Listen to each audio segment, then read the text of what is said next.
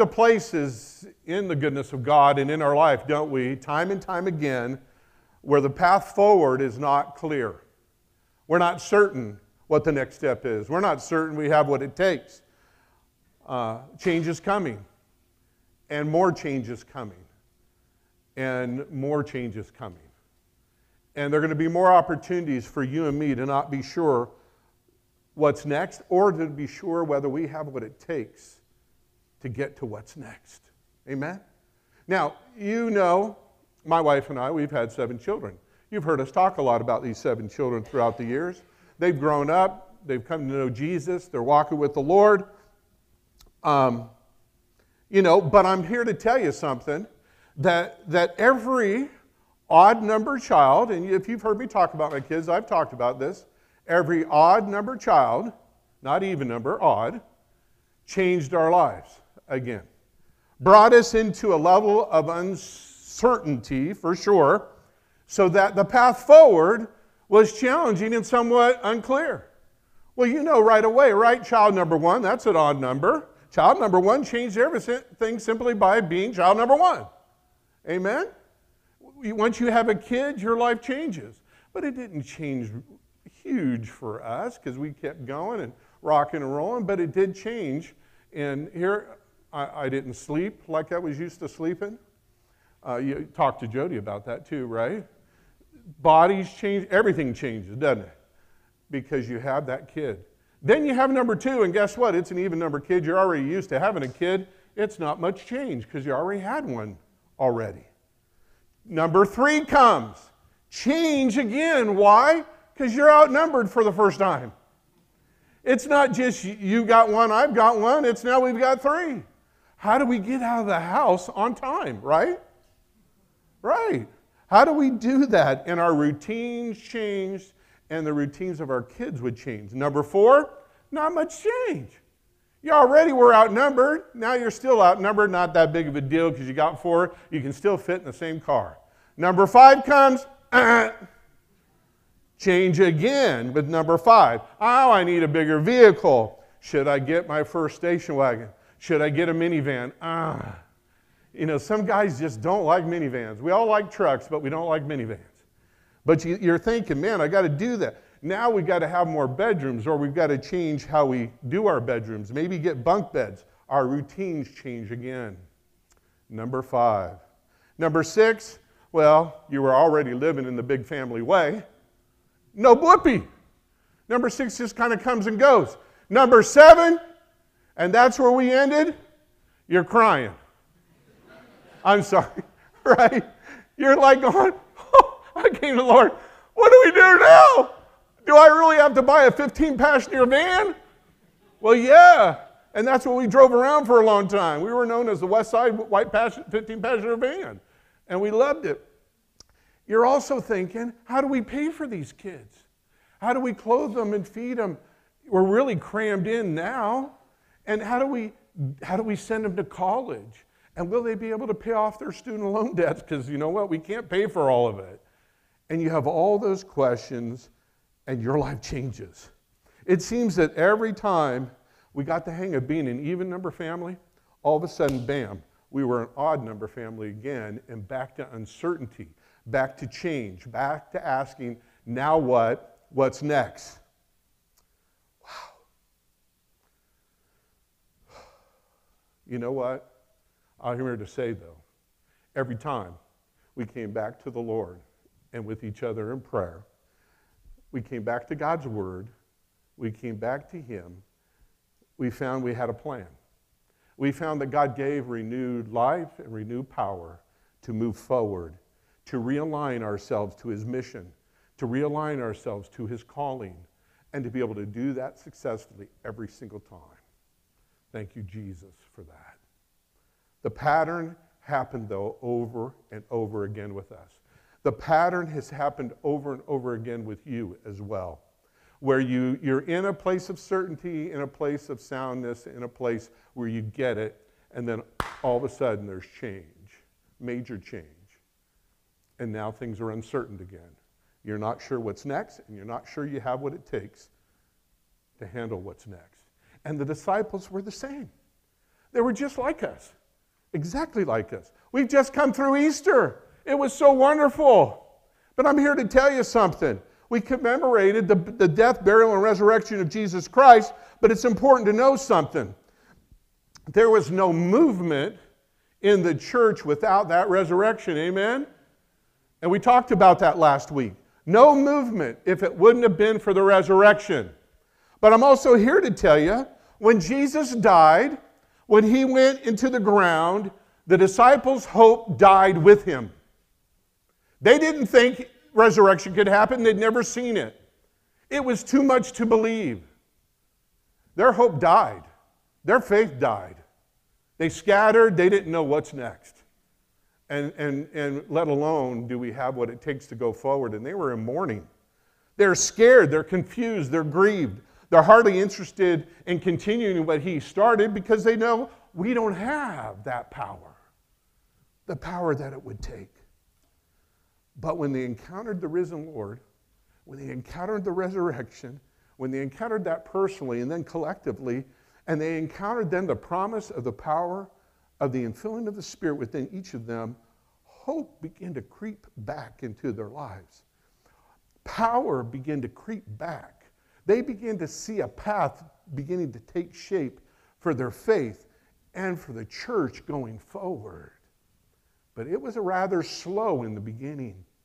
The Gospel of Luke, and really a lot of the Gospels, the Synoptics, as well as 1 Corinthians chapter 15, verse 6, they state over and over again that Jesus spent the next 40 days after his resurrection with his disciples.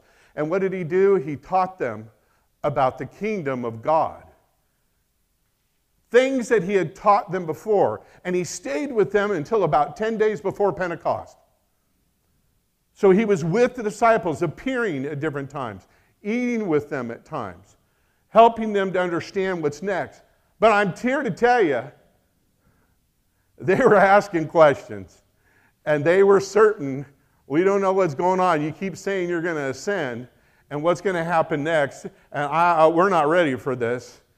And, you know, it's kind of like when your parents, we had a family business, when all of a sudden parents say, hey, look, we're going to be gone for the weekend. You guys are going to run the business. And you kind of went, what?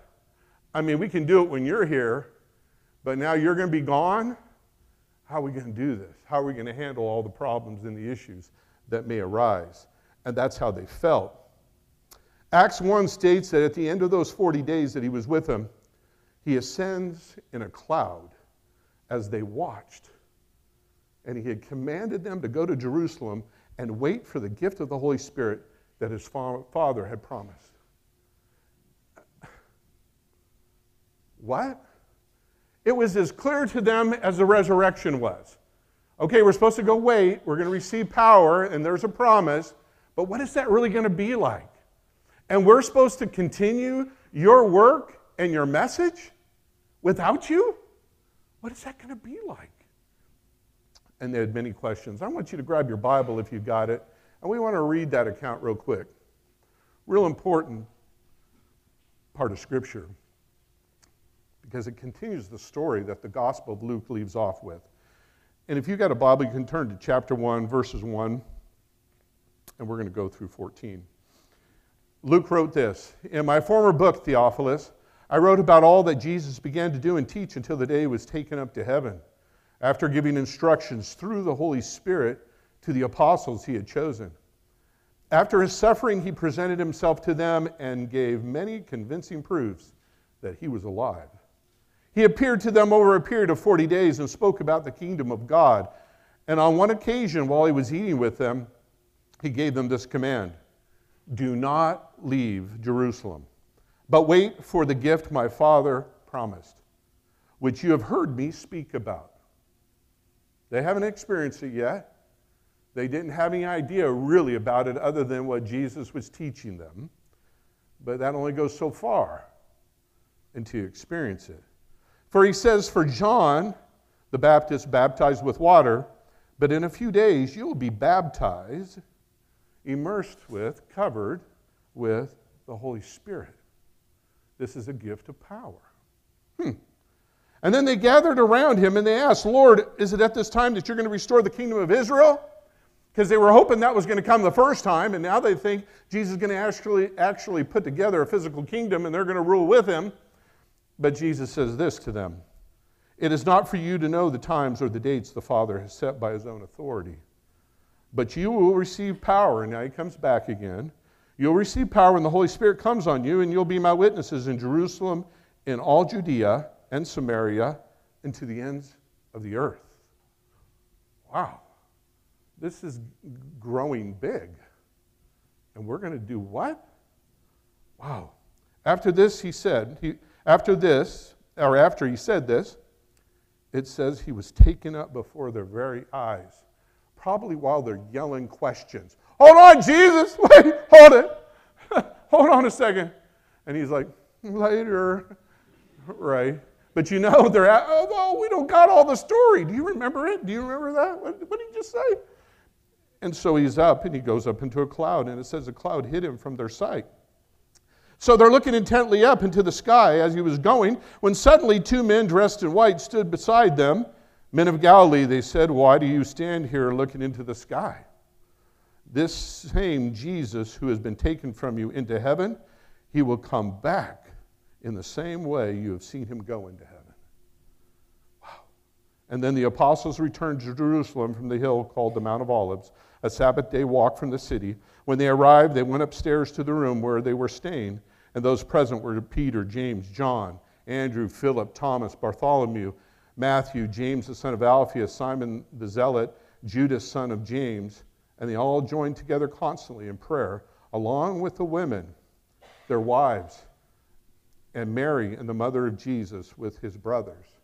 So there was about 120 of them up there praying and gathering in prayer. Wow. What a great passage. What a great story. So he gives them this promise. They go and wait in prayer. Let's jump to Acts chapter 2, verses 1 through 13. It says about 10 days later, and they went and waited. When the day of Pentecost came, they were all together in one place. So, I'm sure they went for their dinner breaks maybe, or, and had other stuff to take care of, but they kept meeting and focusing on this waiting and on this time together in prayer. And it says they were all together in one place, and then suddenly this becomes a very mystic thing.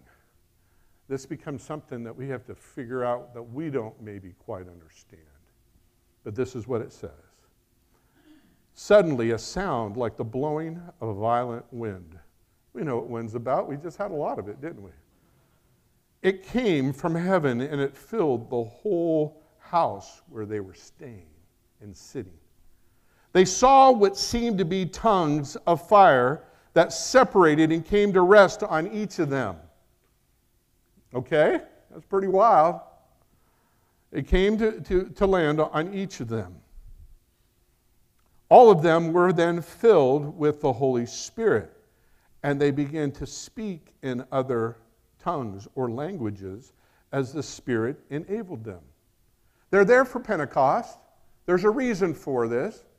Everybody, all nations and Jews from all other countries are coming there. People who speak different languages were there for the festivals and to worship. And so they're hearing them speak in their languages. It says, now there were staying in Jerusalem God-fearing Jews from every nation under heaven. When they heard this sound, a crowd came together, because these homes, they probably didn't have glass windows like we had them, right? They're a little more open, a little more crammed together, that people heard them talking and praising the Lord. And when they heard this sound, a crowd came together in bewilderment, because each of them heard their own language being spoken.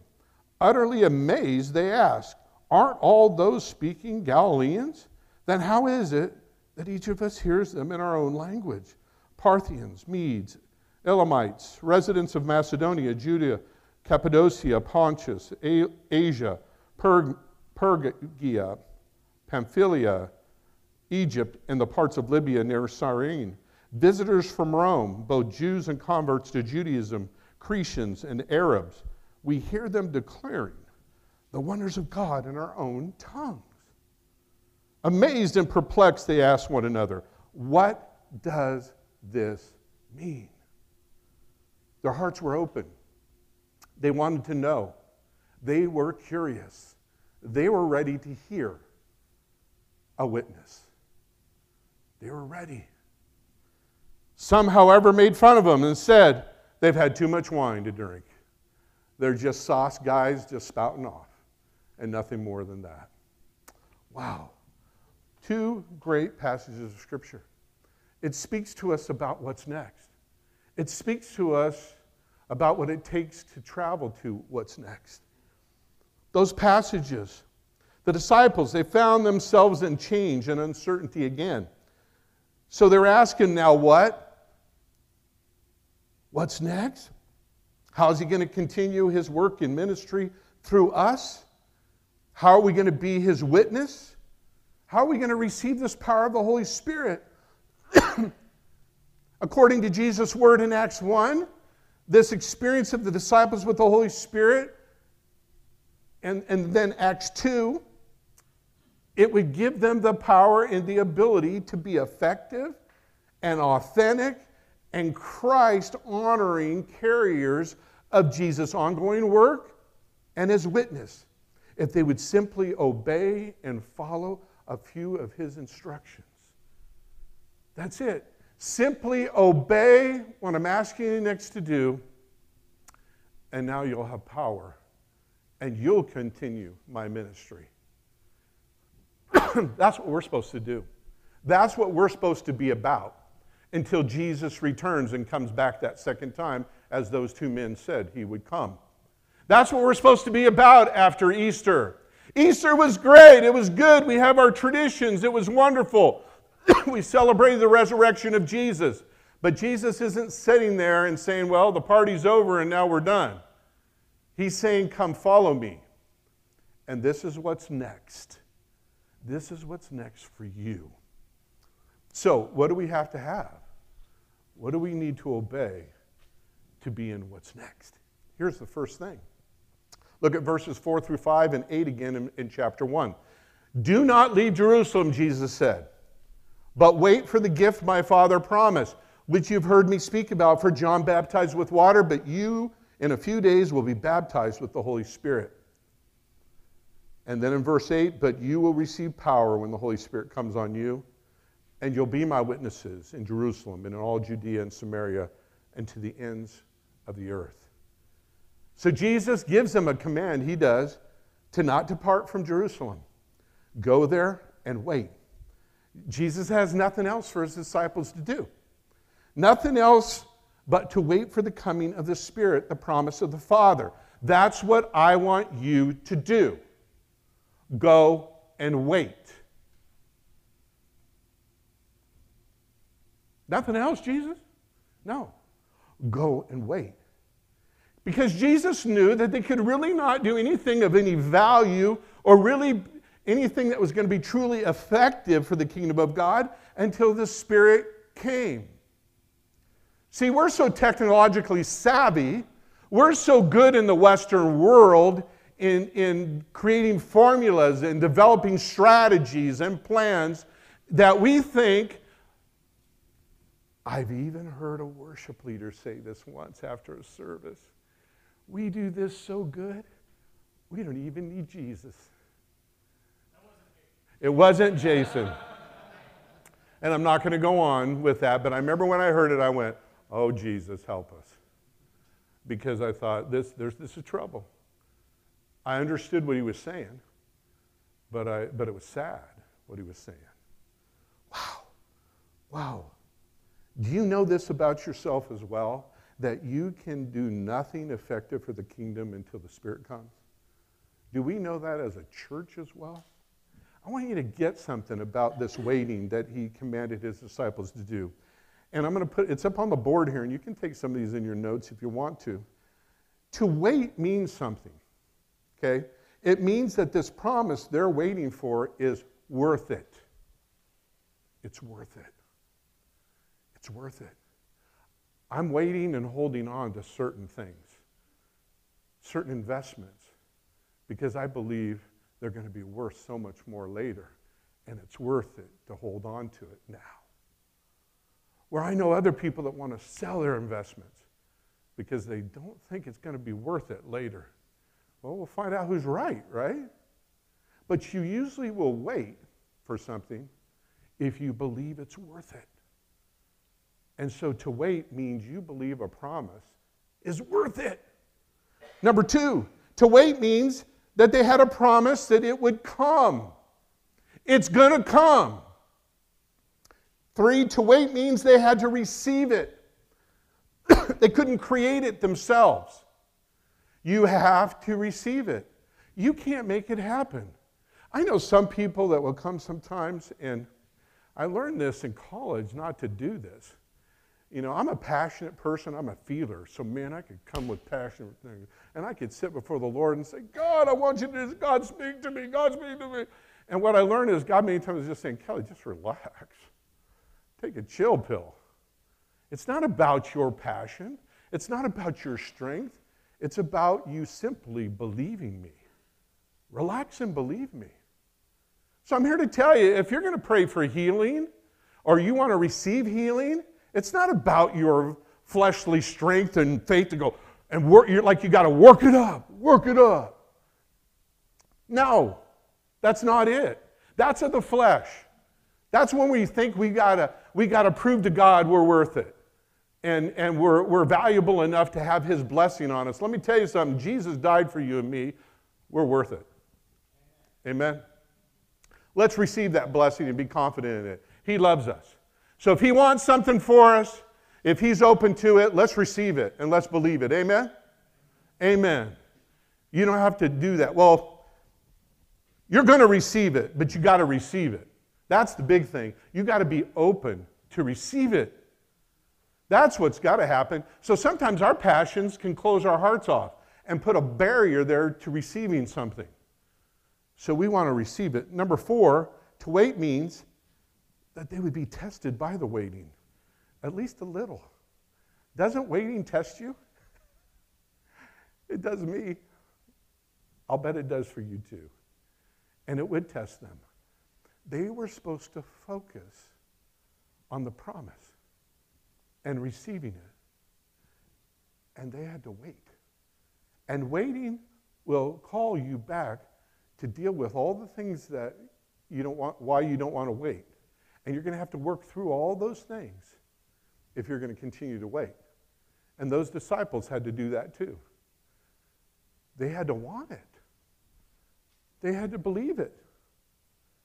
They had to be willing to receive it. They had to wait.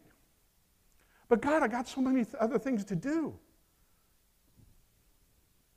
So, I've told you to go wait. Wait. Wait. And stay focused on waiting. It's important to notice something as well. That this coming and filling and empowering of the Holy Spirit, it's called the promise of the Father. I don't know about your father. I don't know about my father. Sometimes we wonder whether our fathers kept their promises or not. But when I can feel like when my father made me a real promise, that meant he was going to keep it. If I make you a real promise to you, that means I'm going to move heaven or whatever to try to keep it. Our Father has made a promise. So we should wait eagerly in anticipation, because that promise can only be good. Somebody say amen to that. I know people that are afraid to want to seek and wait for the infilling of the Holy Spirit. Like it's going to make them look weird or do something goofy. I know that we've had stuff like that happen within our church culture, where people, I've seen all sorts of stuff in my time, so I'm not going to go into it. And I've rolled my eyes too in Jesus as I was trying to pray, for things. So a lot of things happen, but I'm here to tell you, God doesn't give you bad gifts. And God is not going to give you anything that's going to embarrass you or anything that's going to make you do anything but good to you. That's all I got to say. But we have to trust that. So this promise of the Father is only good. This promise also is reliable because it's given by our Father, and He's going to fulfill it. It also shows that this promise that He's given It's for all his children because it comes from the Father. If you know Jesus as Lord and Savior, this is your gift. It's yours. It also shows that this promise has to be received by faith because that's the pattern with all promises through the Bible. We've got to trust it. And lastly, Jesus told us this, that we're to wait together. That we would receive the gift of the Father while we are together. That's where God wants to pour out his gift upon us. So don't go seeking to go up on a mountain somewhere and receive the gift of the Father. Because that's the way to become a cult leader, okay? Right? Is to go up somewhere alone. You come into relationships with others. The promise of the Father now becomes also the promise of the Son. And they knew that this promise of the Father would come, but it wasn't going to come immediately.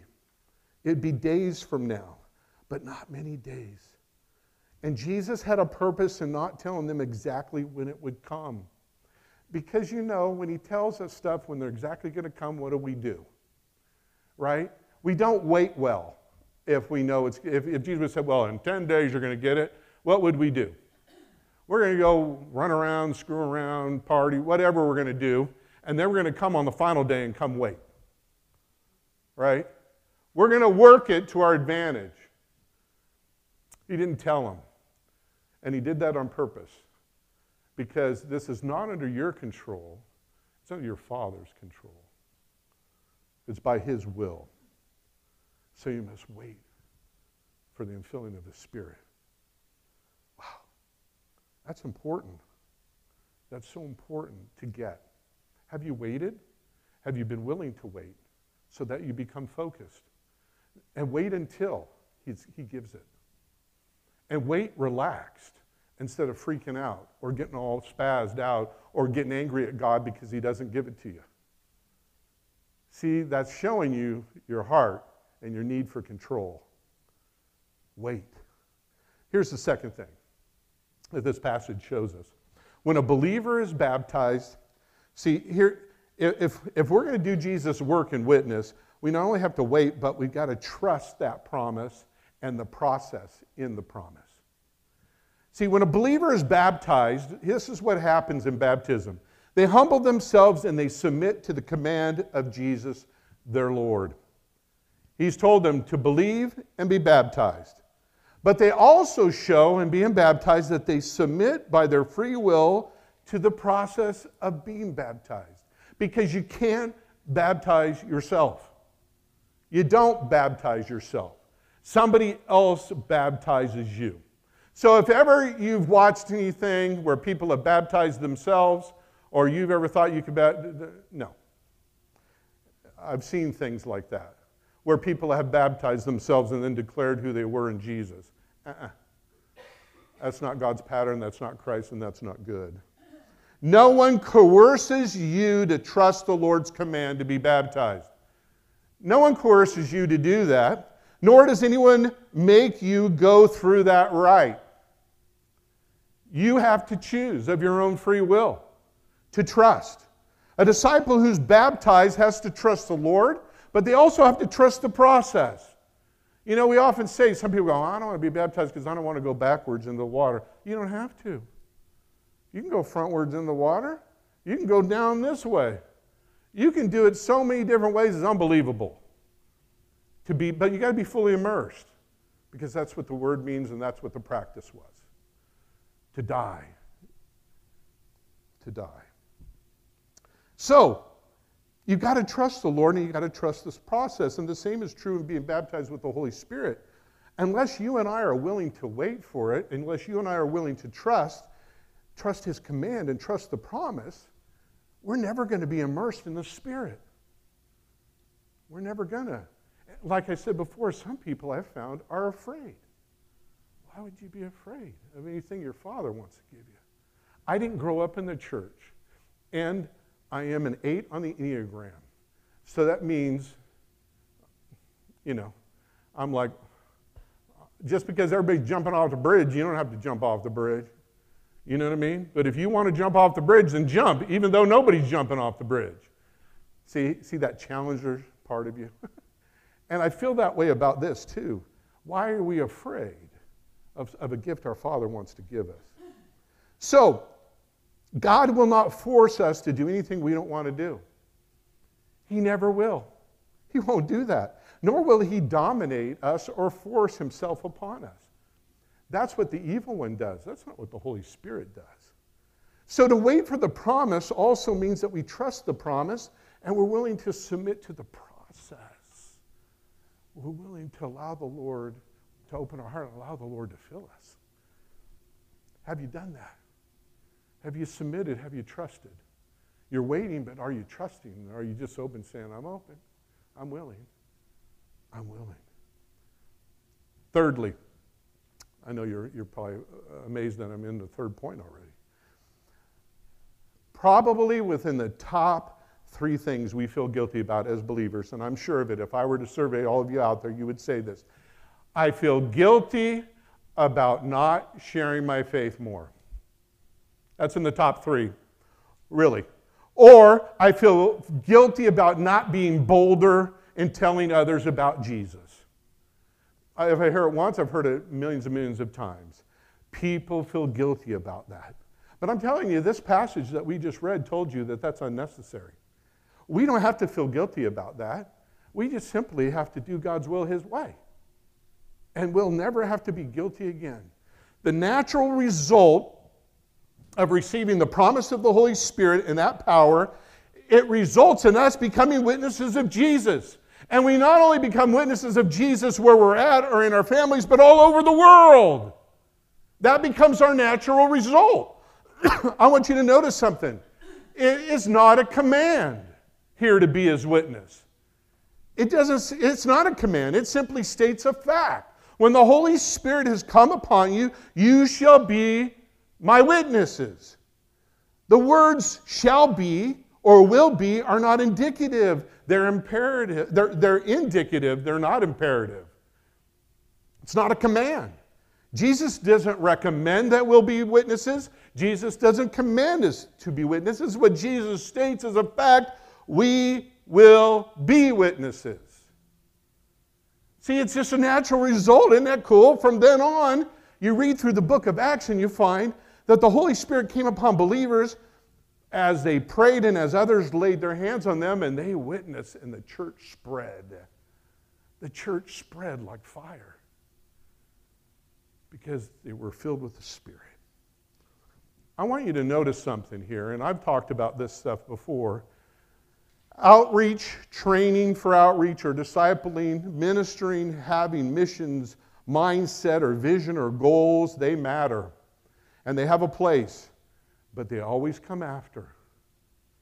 They always come after because the Holy Spirit is the creator of the church. The Holy Spirit is the power. He is the counselor. He is the leader. He is the guide. See, what matters first is being baptized with him and with his power. What matters first is being separated and anointed by him for service in a service he's designed you to fulfill. He is the leader. He is the Lord. What matters first is to be filled with his love and with the fruit of the Spirit so that our ministry is an overflow from that. That's what matters first. So that we're not just doing something because it's good for us, not just doing something because we should do it, but we're doing something because God has called us and we've been filled with a power to do it and gifts to do it. And then we do it even when it's hard, as you know what to do it. Because the Lord brings us back and fills us up again and says, okay, here's more power, more love. I'm going to fill that tank back up for you and keep going. Because it's about me working through you, not you fueling yourself. We're simply the receivers of these things. We're the responders. We're the servants. We carry this gift and give and witness to God his presence and his love, and it comes through that gift. So we have a role to be receivers, responders, and servants. But we're not the initiator. We're not the director of God's work in the church or the world. The timing is not at our discretion or under our control. Time is in his hands. And we are also, so we don't possess the power or life or love to make change, to renew things, to bring revival. Only he does. But he can. He can. I still remember the day that where I just, as a young believer, I came to faith and I was walking with Jesus. God had totally changed my life from black and white, from night to day. And then I'm reading the scriptures because I was just devouring the New Testament and the Old. After I got through the New Testament, I said, okay, I've read it all. Now what do I do? And my pastor said, well, read the Old Testament. So I read it. I go, okay, I'm done. He goes, well, read it again. Get back into that. You can't just read it once and know it all. Okay. All right. So I started reading through the New Testament again, and I began to notice something in the book of Acts. And I began to notice something through Scripture that I didn't really know anything about, and it was this infilling of the Holy Spirit. And I thought, well, God's Spirit's in me. Jesus is with me. I talk to him. He talks to me. It's not an audible voice. It's in our thoughts. But he's in my heart, and I know that. And so what is this? And I kept asking the Lord and reading. And I ended up going through the book of Acts as I was getting ready to go on this youth retreat. And I was really seeking the Lord about this. And I began to talk to other people about it. And lo and behold, a person there understood that, and I talked to him. He was a speaker. And then by the river, when we were baptizing, he said, let's pray for you. Let's all gather together and let's ask the Lord. And he laid hands and he said, just anoint my brother here because he's searching. God, you're leading and you're speaking. And Lord, I ask you now just to fill him with your joy. And may, as the scriptures say, may rivers of living water flow from within him. And all I can say is as I stood there and I received it in the name of Jesus, a fire started here and just shot through the rest of me. And I couldn't keep from smiling. I just said, Lord, it's like I was saved again. That's like when you saved me and I knew I was real and I was different. On that Monday, after I accepted Christ on that Sunday, that's when I felt the joy and the power of God was on that Monday when I discovered I was different. But then I was different again. Make me your witness. Help me to serve you, Lord. And it happened again and again. And you know, when I was down here again, I was sitting there going, Jesus, I love you. I know that you're with me. And I began to feel that gentle movement within. That joy again within. Even here. Lord's there. The Lord loves you. He loves you. But it was a period of waiting. It took some time. It was a number of weeks. It was a journey to understanding and receiving that blessing and walking in it. And it's there for all of us. So if we want to be a witness, we need to be filled with the Holy Spirit. The best training program for evangelism is great, but it's of little effect if we are not filled with the Spirit first. Filling us with the Spirit gives us the fuel, the power, the love, the impetus. And we don't have to make ourselves be a witness. We're just gonna. We're gonna shine for Jesus. So you may have come to God before, and you may ask him in prayer to fill you with the Spirit, or with this new power to do what he wants you to do, or to live a holy life, and nothing really has changed. You know what? You're not alone in that experience. Folks have done that. Folks have experienced that. Our passage in Scripture, along with my own experience, through the years, it shows you that the timing of the Spirit's baptism is at God's discretion, not your own. It's at his discretion. We simply have to obediently wait in prayer and trust. In addition to that, we have to humble ourselves and allow others and those that God has placed in our lives to shepherd us, to pray for our infilling and our anointing. See, God will always choose to act inside the framework he's placed us in, with the leaders and structures he's placed around us, because he's calling us to submission. I'm here preaching the Word. I'm not going to preach you anything that isn't the Word. I'm not going to come and lay hands on you and then push you. One time in Jesus, I almost punched a guy who did that to my wife. Right? Remember that? I was young then. I'm thinking, dude, don't be doing that. this is bull. You see, it really was. And he kind of backed up because I think he saw my eyes go, what's happening? We're not going to do stuff like that. See, we're not, that's just ridiculousness. But it's wonderful to be filled with the Spirit, to have him. We want to simply be obedient and wait in prayer and trust. And we want to allow others to pray for us. And God will always choose. He'll choose to act inside of us and with us as we gather. So I want to leave you with these questions. Have you received the baptism of the Holy Spirit? Have you done that after you believed?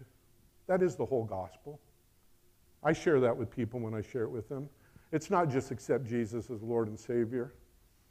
Accept him as Lord and Savior and be forgiven and freed. He'll forgive your sins, but then be filled with the Spirit. That's the promise of the Father. Because God's got something he wants you to walk in and do. He wants to fellowship with you. He wants you to be free. So receive that gift.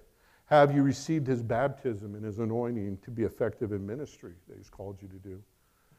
We can't, if we're serving out of our own tank and our own strength, we're gonna come dry at some point and it's gonna end. Have you been filled for ministry?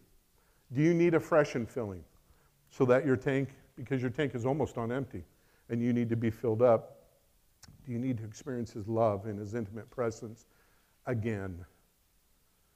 Have you been trying to worship? Have you been trying to give? Have you been trying to serve or even lead in your own strength, in your own natural giftings, in your finite thoughts? Have we? We tend to focus so much on those things within the church culture instead of saying that this person is a humble servant of Jesus who's been filled with the Spirit and is simply trying to obey him in their service of others. See, that's what we're called to do. That's our mission. It's not, oh man, this person's a dynamic speaker. Oh man, this person's got the greatest voice. Man, this person can play and is the best worship leader you ever saw.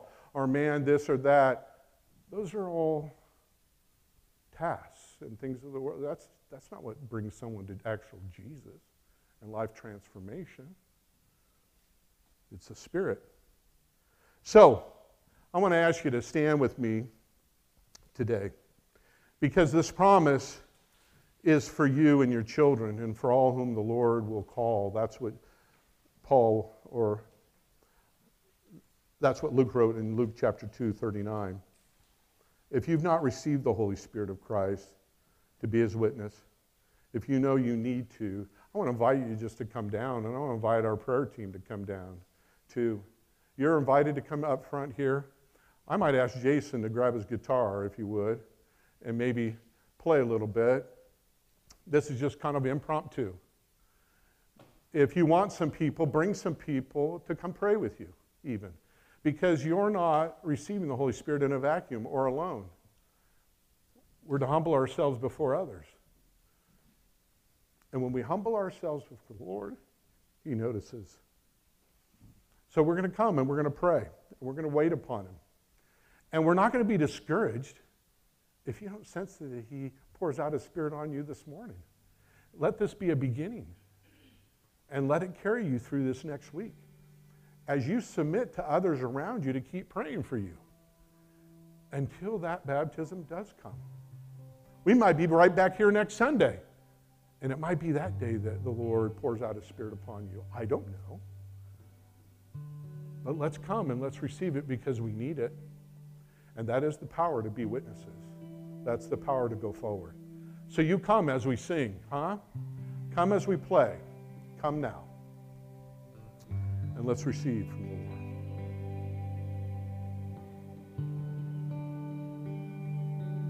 I don't know if you can lead us in something to sing or impromptu. Good job. Amen.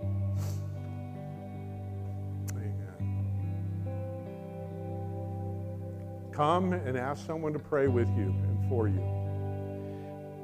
You can stay where you're seated even, and you can reach out to somebody next to you and say, pray for me and pray with me. You don't have to come up front here because that's not like a magic, okay? You can do it right where you're seated, but reach out. Open your heart. Tell people of your need and receive from the Lord. Let the King of my heart be the mountain where I run, the fountain I drink from. Oh, he is my song. Let the King of my heart be the shadow where I hide, the ransom for my life. Oh, he is my song. You are good, good, oh, you are good, good. He is good, but I'm telling you, he won't force his way onto the throne of your heart or your life. Some of us do have to at some time come and submit and open our hearts and get out of the way and get off the throne. So do that this morning and pray for others that are up here that might need your touch, God's touch, to do that this morning. Amen. Spirit, we lift you up. Let the King of my heart be the wind inside my sails, the anchor in the waves. Oh, he is my song. Let the King of my heart Thank you, Jesus. be the fire inside my veins, the echo of my days. Oh, he is my song. You are good, good. Oh, you are good. Yes, you are. Oh, you are good, good. Oh, you are good. You're good. You're good. Oh, yes, Lord. Yes, Lord. You are good. Yes, Lord. Yes, Lord. You are. Let's pray together the Apostle Paul's prayer that he recorded in Ephesians 3. And we do pray, Lord. For this reason, we kneel before the Father, from whom every family in heaven and on earth derives its name. We pray that out of your glorious riches, God, that you may strengthen us with your power through your Spirit in our inner being, so that Christ may dwell in your heart, in our hearts through faith, and be the Lord alone on the throne of our hearts. Lord, we pray that you, being rooted and established in love, may have power, together with all the Lord's holy people, to grasp how wide and long and high and deep is the love of Christ, and to know this love that surpasses knowledge. Lord, come bring us to that place, we pray, that you may fill us to the measure of all the fullness of God, because you, Lord, come to pour out your power and blessing in us. Now to him who is able to do immeasurably more than all we ask or imagine, according to his power that is at work within us. We want your power to work within us. To him be glory in the church and in Christ Jesus throughout all generations, forever and ever. Amen. Lord Jesus, we do pray this prayer. We do ask you to come. We wait for you. We trust in you. And we know we need your power to be your witness and servants. Lord, burn away every other thing that wants to occupy our attention and our mind, and every other thing that wants to sit on the throne of our lives. Lord God, burn it away, we ask in the name of Jesus. And be Lord alone. And fill us then with all your love and your presence. Fill us with all the fruits of the Spirit, that we wouldn't have to work to be your people, but we would just naturally respond because rivers of living water are indeed flowing from within us. Your presence is in us. So we seek you for that work and that blessing. Lord, we ask this in Jesus' name. Bring that freedom to us, we pray. And we just bless you, Lord, for that work. We bless you that your Holy Spirit is going to carry forth Jesus' work and Jesus' story through us. And it's going to continue